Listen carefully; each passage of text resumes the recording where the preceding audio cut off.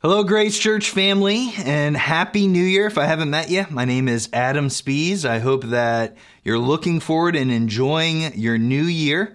I hope that we're celebrating a Buckeyes win. Maybe you are enjoying sauerkraut. I'm not sure where the origin of that tradition came. I love Reuben's, but don't desire sauerkraut on New Year's. For many of us, New Year's is a fresh start, a new beginning. And for some of us, that comes along with resolutions. Some of us may be against resolutions, but we have aspirations, desires. Some of those may be to get out of debt, maybe budget more. Maybe it's to lose a little weight. Maybe it's to start a new hobby. Maybe it is just to be more organized, to spend less time on social media, things that we want to start, things that we want to stop. As you encourage your spiritual rhythm in the new year, I'd invite you, as with every series, we do a study guide that's available online. We also have printed copies here available at the church. And that is one way just to develop a plan to spend time with God throughout the week. And so those are designed for 10, 15 minutes, 5 days a week. I'd encourage you, do it with someone else. I have my men's group. A few of us are doing a plan kind of throughout the year. If we can be helpful in recommending resources to you, we'd love to do that. Just email us at Norton@Grace Ohio, and we will do that. Hey, we start a new conversation over the next 3 weeks. And this conversation is looking at the invitation of Jesus. We're going to look at 3 separate accounts where Jesus makes an invitation that clarifies who he is, what he's come to do, and what he offers you and I. All of us love receiving an invitation, right? Whether it's to a wedding, a birthday party, maybe a text, out to dinner. What it is, an invitation is requesting our presence, that someone desires to be with us and spend time with us. And so today's invitation is one that is maybe a little bit more familiar with us. Maybe there are words that you've seen posted on social media or words that you've read yourself. And this invitation is one that rolls right off the tongue. It brings initial refreshment to our soul. There's a British pastor who says it this way: "This exquisite passage is like a flower, which one is almost afraid to touch, lest he should spoil the delicate bloom. Yet to disturb the flower may awake a fragrance and distribute it to others." The invitation that we're going to explore today is found in Matthew chapter 11, verse 28 through 30. I'd love for you, maybe at home, wherever you're watching this, that you can maybe grab a Bible, read it along with me, look at the screen. Matthew 11, 28 through 30. "Come to me, all who are weary and burdened, and I will give you rest. Take my yoke upon you and learn from me, for I am gentle and humble in heart, and you will find rest for your souls. For my yoke is easy and my burden is light." A passage with much significance. Today, I hope to explore this invitation, the incentive behind the invitation, and the instruction that's included. Now, with every invitation, we must ask, who's the guest list, right? My daughter has a birthday party this evening, the day that I'm recording it. And, based on size and how you can accommodate, there's an exclusive guest list. But Jesus makes it clear here in this invitation that it's for all people.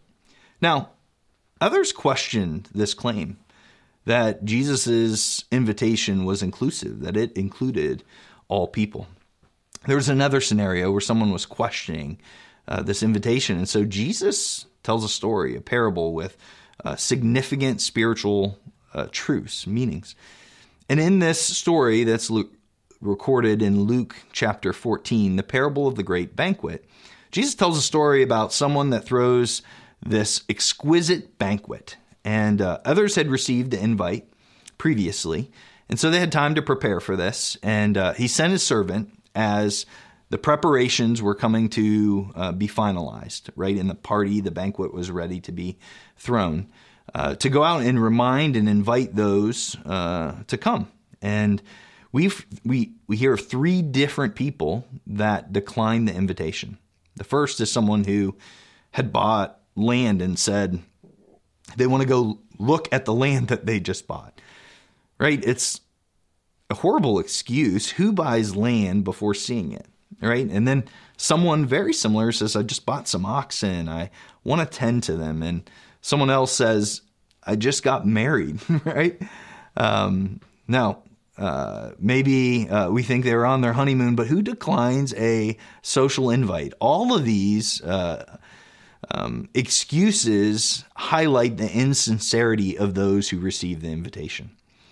And so the servant comes back, and the master of the banquet says, invite the lame, the poor, the crippled to come celebrate this. And Jesus intentionally chooses those because he's highlighting a truth that he wants to make clear, right? That those who received the first invite were the Jewish nation, and they rejected his teachings. But Jesus has always been about all people, even those that the Jews or the Pharisees of the law deemed unclean, unworthy of the invitation to the messianic kingdom.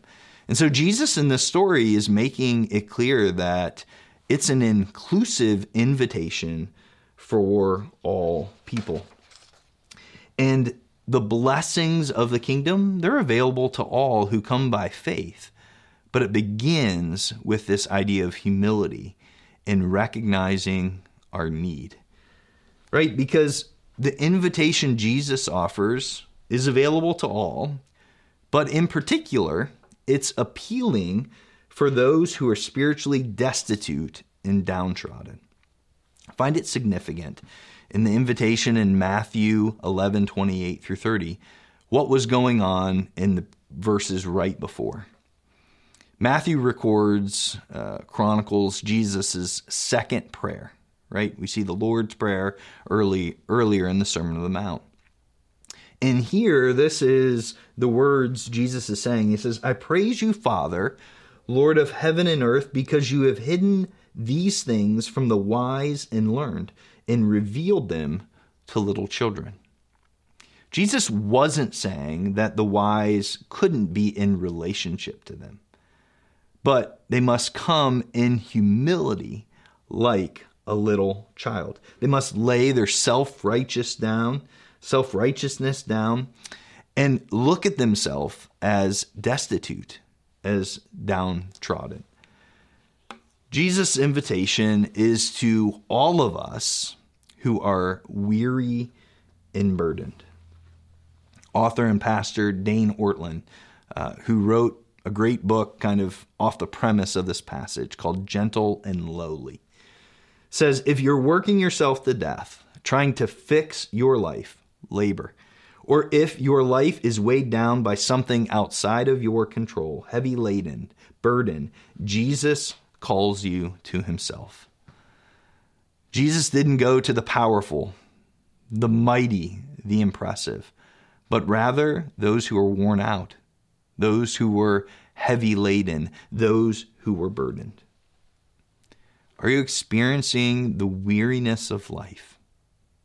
Are you experiencing the weightiness of sin?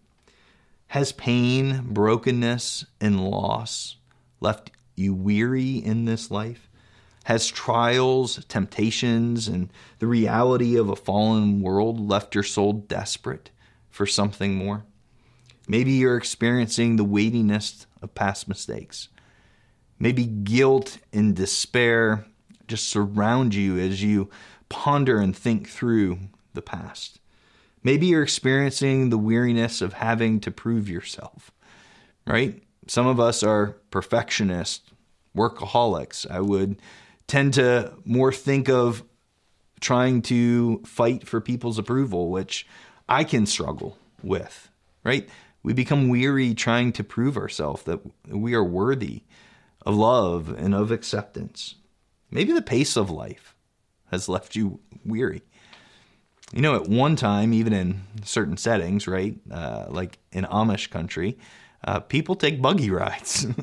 And the pace of our life is very different. We can wear weariness as a badge of honor, right? That we run from one thing to the next, never having time to rest, to rejuvenate, to refresh. And we can do it trying to prove ourselves, just to keep up with each other. And there might be many reasons, especially as we finish this year, that we're weary and burdened. And it doesn't just mean physical exhaustion, but it's this weariness of our soul, which is often felt before it's seen. We hear these voices that will never do enough, be enough. And in our reaction, we try and do more and more until there's nothing left to give. Do you know that your need is not a problem for Jesus? He asks you, desires you to bring your need to Him. Your weariness and burden is a delight for Him.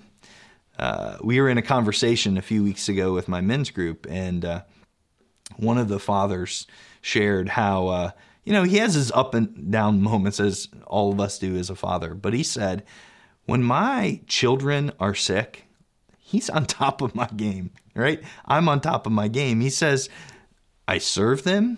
I'm compassionate. I'm understanding. Like, I do everything I can to make them feel better. God, in much of the same way. He's not disgruntled and discouraged by our weariness, by our burdens, but rather He delights in being able to care for us and love us and have compassion towards us. While this weariness and burden has lots of application, there is a specific instance that Jesus is referring to here in this passage. And it's an instance of those who had been a part of the Jewish religion who found themselves heavy laden with the burdens that had been cast upon them. And Jesus specifically references this. We see it also later in the book of Matthew, talking about the Pharisees, the religious leaders of the day.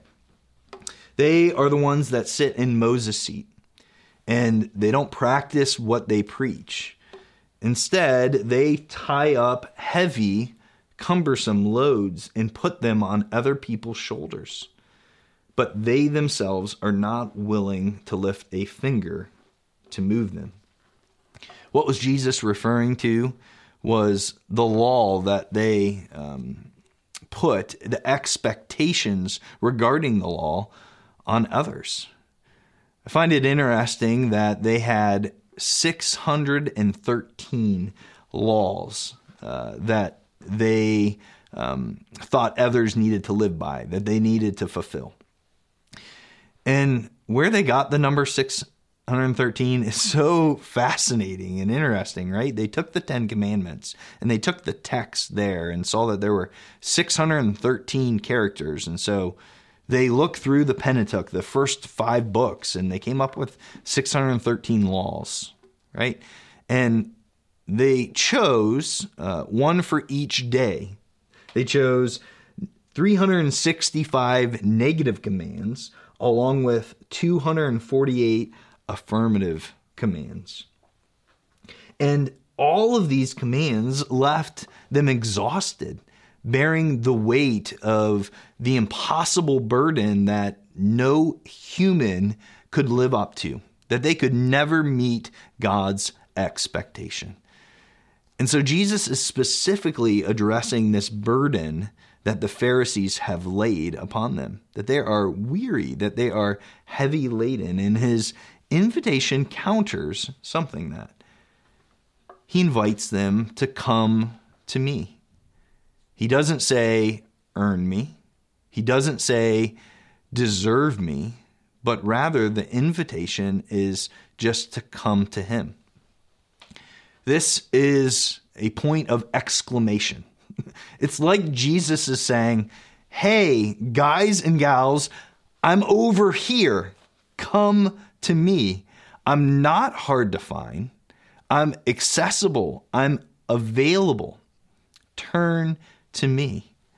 Right? This invitation is not for sometime in the future, but rather it's a here and now invitation.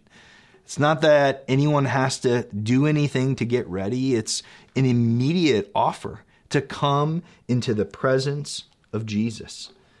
The simplicity of his promise is both striking and refreshing. Jesus doesn't offer some fourfold path of peace to give enlightenment like Buddha does.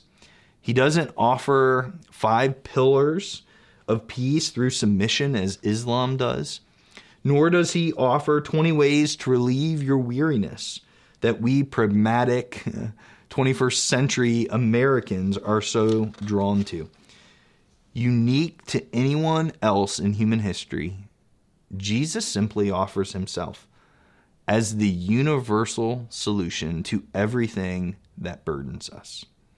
His simple invitation, it's bold, it's audacious, because the inclination is that he has the power, the ability to lift the burdens that you and I carry. That he has all authority, all power to be able to fulfill his promise that we see. The invitation Jesus gives is to come to a person. It is to a relationship, not a religion. This is one of the essential things of Christianity that must be caught and taught. And it is, we're not invited to a system of beliefs, to maybe a theology of a church or a practice, but rather we're invited into a relationship. That's where the gospel is drastically different than any and every religion. We see the differences kind of played out. That religion says, bring your doing. It's all about what we can do to work towards, to get to God. That religion is our attempt to get to God when a relationship with God is something that's being offered. That there's nothing we need to do rather than to just come to him. Religion, it's preservation of self. To be self-reliant, self-sufficient. It leads to pride and arrogance.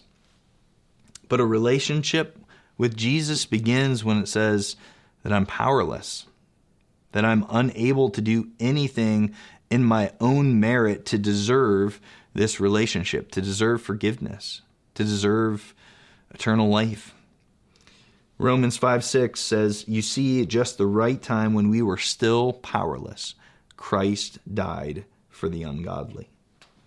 Religion offers us to work to become better, that we're not that bad, that we have enough endurance and energy to where a relationship says that we need to recognize I need rescued.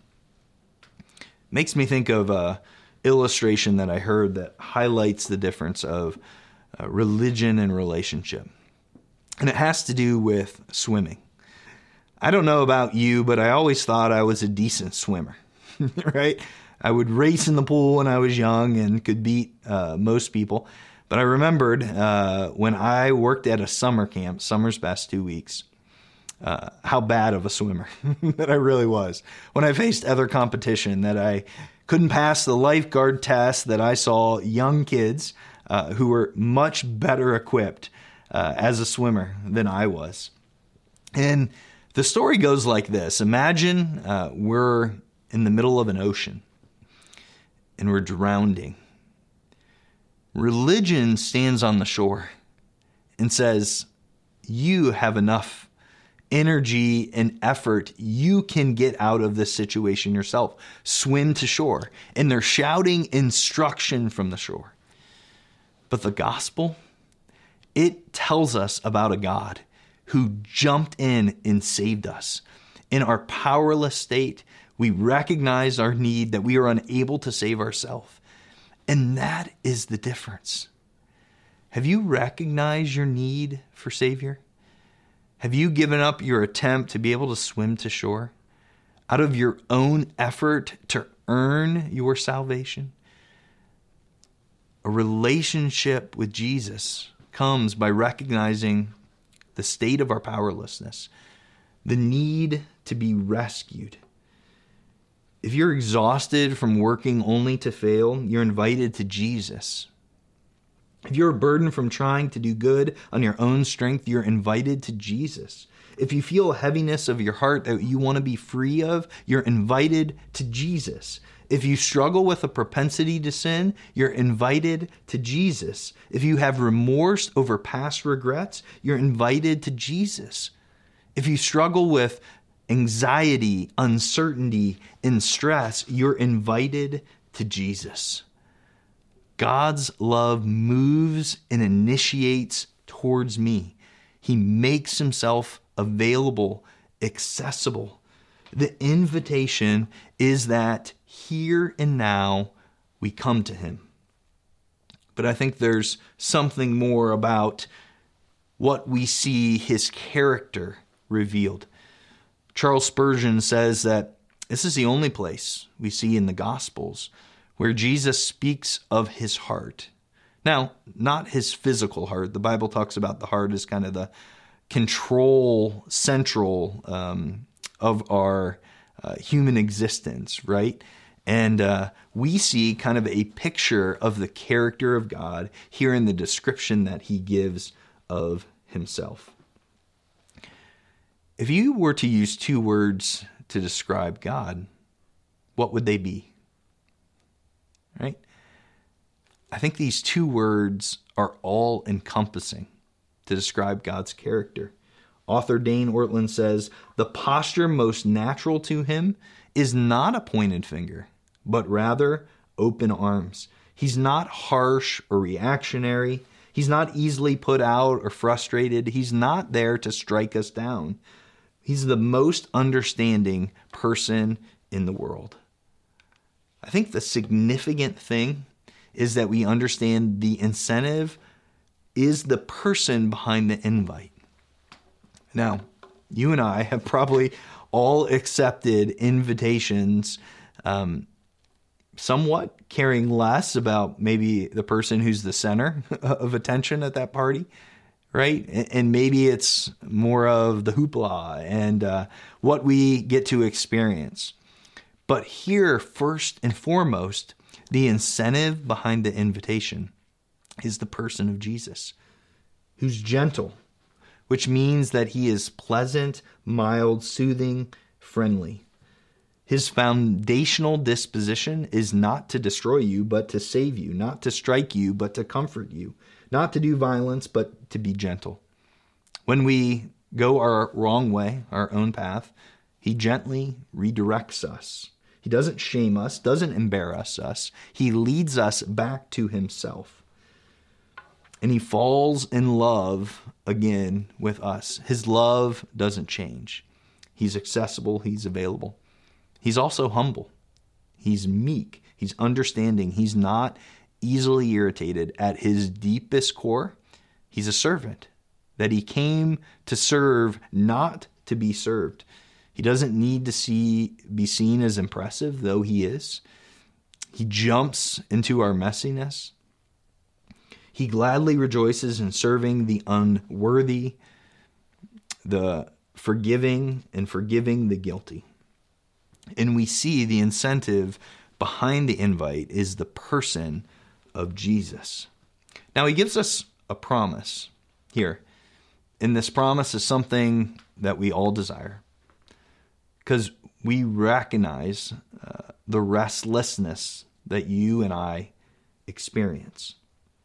And it is rest that he offers, specifically rest for our souls. I find it fascinating that Jesus here is alluding to an Old Testament statement found in Jeremiah. It's like when Jesus speaks, he's God with skin on, right? He just so naturally is quoting from the Word of God because he wrote it. It's in him. And this found in Jeremiah 6 is what the Lord says: stand at the crossroads and look at the ancient path. Ask where the good way is and walk in it, and you will find rest for your souls. Later in Jeremiah, I will refresh the weary and satisfy the faint. Jesus here offers us rest for our souls. The need for rest is evident. We may live in a time that is the most restlessness that we can think of, right? And this rest is deeper than any good night's sleep, right? But it is a rest only found in Him, a complete rest. Rest from the cares of the world, though there are many. Rest from sorrows that plague us, though they may continue. Rest from the need to make ourselves acceptable. We strive to be perfect, but yet we can be free, fully embraced in who Jesus is. I find it interesting that this invitation is kind of packaged. We mentioned what was right before, but a conversation that he had with the Pharisees regarding the Sabbath in Matthew chapter 12, specifically 1 through 8. And there, the Pharisees, they were really good at this, had made a hedge of protection. They thought that breaking the Sabbath was kind of first importance, that they wanted to guard against it. So they made many other rules to guard against doing so. And so Jesus was out with his disciples and just picking grain on the Sabbath. And they're like, that's unlawful, right? And so they kind of approach Jesus of like, you're breaking the Sabbath. And Jesus never sins, never makes a mistake, right? Well, he broke their hedge of protection around the law and not the Sabbath. And you see just in the conversation how they had twisted the idea of the Sabbath and twisted the idea of rest. Jesus shows that the Sabbath is not merely about rest as a form of worship, but rather worship as a form of rest, right? That ultimately we find rest for our souls in Him. And so they viewed not breaking the Sabbath as worthy of worship, when Jesus is saying, first and foremost, worship me and you will find rest. That this weight that you carry, you no longer need to carry. Come to me, all who are weary and burdened. Now, the invitation of Jesus that promises rest, it does so because of the work of Christ. Ephesians 2:8-9 says, for it is by grace that we've been saved through faith. It's not from ourselves, it's a gift of God, not by works that any of us should boast, but rather, in verse 10, for we are God's masterpiece, that we are His handiwork, created in Christ Jesus to do good works. That Jesus has done everything on our behalf that offers us the relationship. But that relationship, and even in the rest, is not excluded from work. It's not work to earn something. It's work out of joy and abundance. It's work that's enjoyable, fulfilling. It really changes how we view work, right? We know that work was given before the fall, before sin entered the world, but that hard work and toil are a result of the fall. It's essentially Jesus saying, I call you only to do the things that you were created to do, and therefore you will find rest for your souls. I put on you this burden of following me, but I've already paid the price, so that when you fail, you will be forgiven. I've taken off of you the burdens that other people have. I've removed the burden of earning your salvation. I've removed the burden of guilt and shame for your past. I've taken the burden of having to prove yourself worthy of my love. I am the only master that will fully satisfy you, that will offer rest. You will be anxious, you will be weary and burdened, searching for any other solution. Now, this idea that we see in the invitation, honestly, at first, and probably even to some of us still, seems like a paradox, right?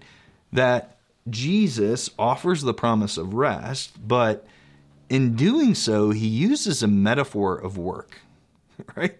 Now, probably many of us aren't as familiar, but he talks about taking my yoke upon you, and then he says, my yoke is easy and my burden is light. Now, probably many of us have not seen a yoke.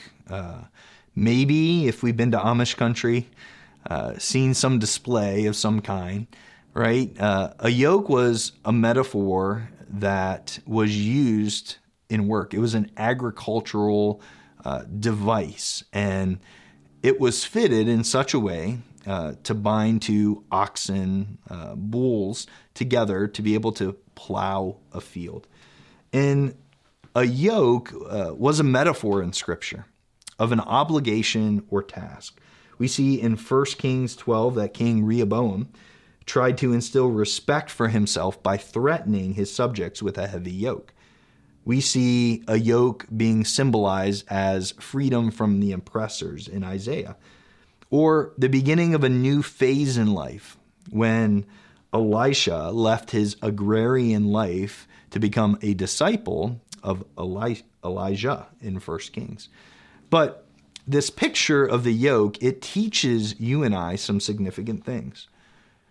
Here is kind of the picture that we see two animals that are placed together with a device, a yoke, that is used to be able to allow them to plow the field. Now, the first thing is that the yoke teaches us we weren't designed to carry it on our own. It's very obvious, right? But two animals were a part of the yoke. And so this burden that the Pharisees put on the Israelites was heavy. It was an individual burden on their own effort. And Jesus says we weren't designed to carry this burden alone, this impossible task.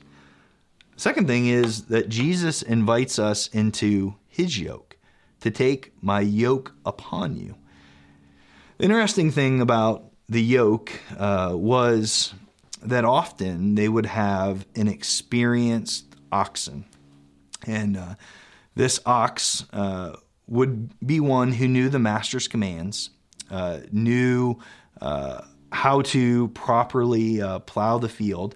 And they would put someone who's much younger and immature. And this experienced ox would take a heavier load, would lead the other in a form of helping them learn from him. And we see that Jesus does the hard work for and with us. It's this initial and continual relief. He's simply inviting us to get into his yoke. This understanding significantly informs how we think about doing things for Jesus rather than doing things with Jesus. He does the hard work with and for us. Last thing the yoke teaches us, it invites us to learn from his leading. Yoke was a term to describe submission, right? And we see that immature ox that would submit to the leadership of the mature ox. It's amazing that Jesus is willing to be yoked with us, right? That no sin was too great, no weakness too much, no failure too excessive. Jesus invites us to take on his yoke, meaning that there's an assumption in the passage that we're already yoked to something else. that it's not possible for you and I to live with a yokeless life, right? You might be thinking of like, why would I want to be yoked to anything? But Jesus' invitation is highlighting the point that all of us are yoked. Maybe it's yoked to seek maximum enjoyment and satisfaction in life. It's kind of the goal, the perspective, the desire of our life, the most important thing. Maybe some of us are yoked to our career, to find ourselves worthy, that our primary identity is found in our employment. Maybe some of us are yoked in a relationship. What may have started as a healthy interdependence has moved to an emotional dependence, right? That we can be unhealthily yoked in a relationship if it's not with Jesus. We're all yoked to something. The yoke that he offers was different than that of the Pharisee who demanded strict obedience to man-made laws. It was different than the yoke of the world, which demands constant change and evolution of views. He humbly suggests that being yoked to anything else will ultimately destroy us. But he invites us into his yoke to learn from him. Now, you may be thinking, how can there be joy in being yoked and doing work? Well, Bible uses this idea of yoked to picture marriage. And I've had the privilege to officiate quite a few weddings.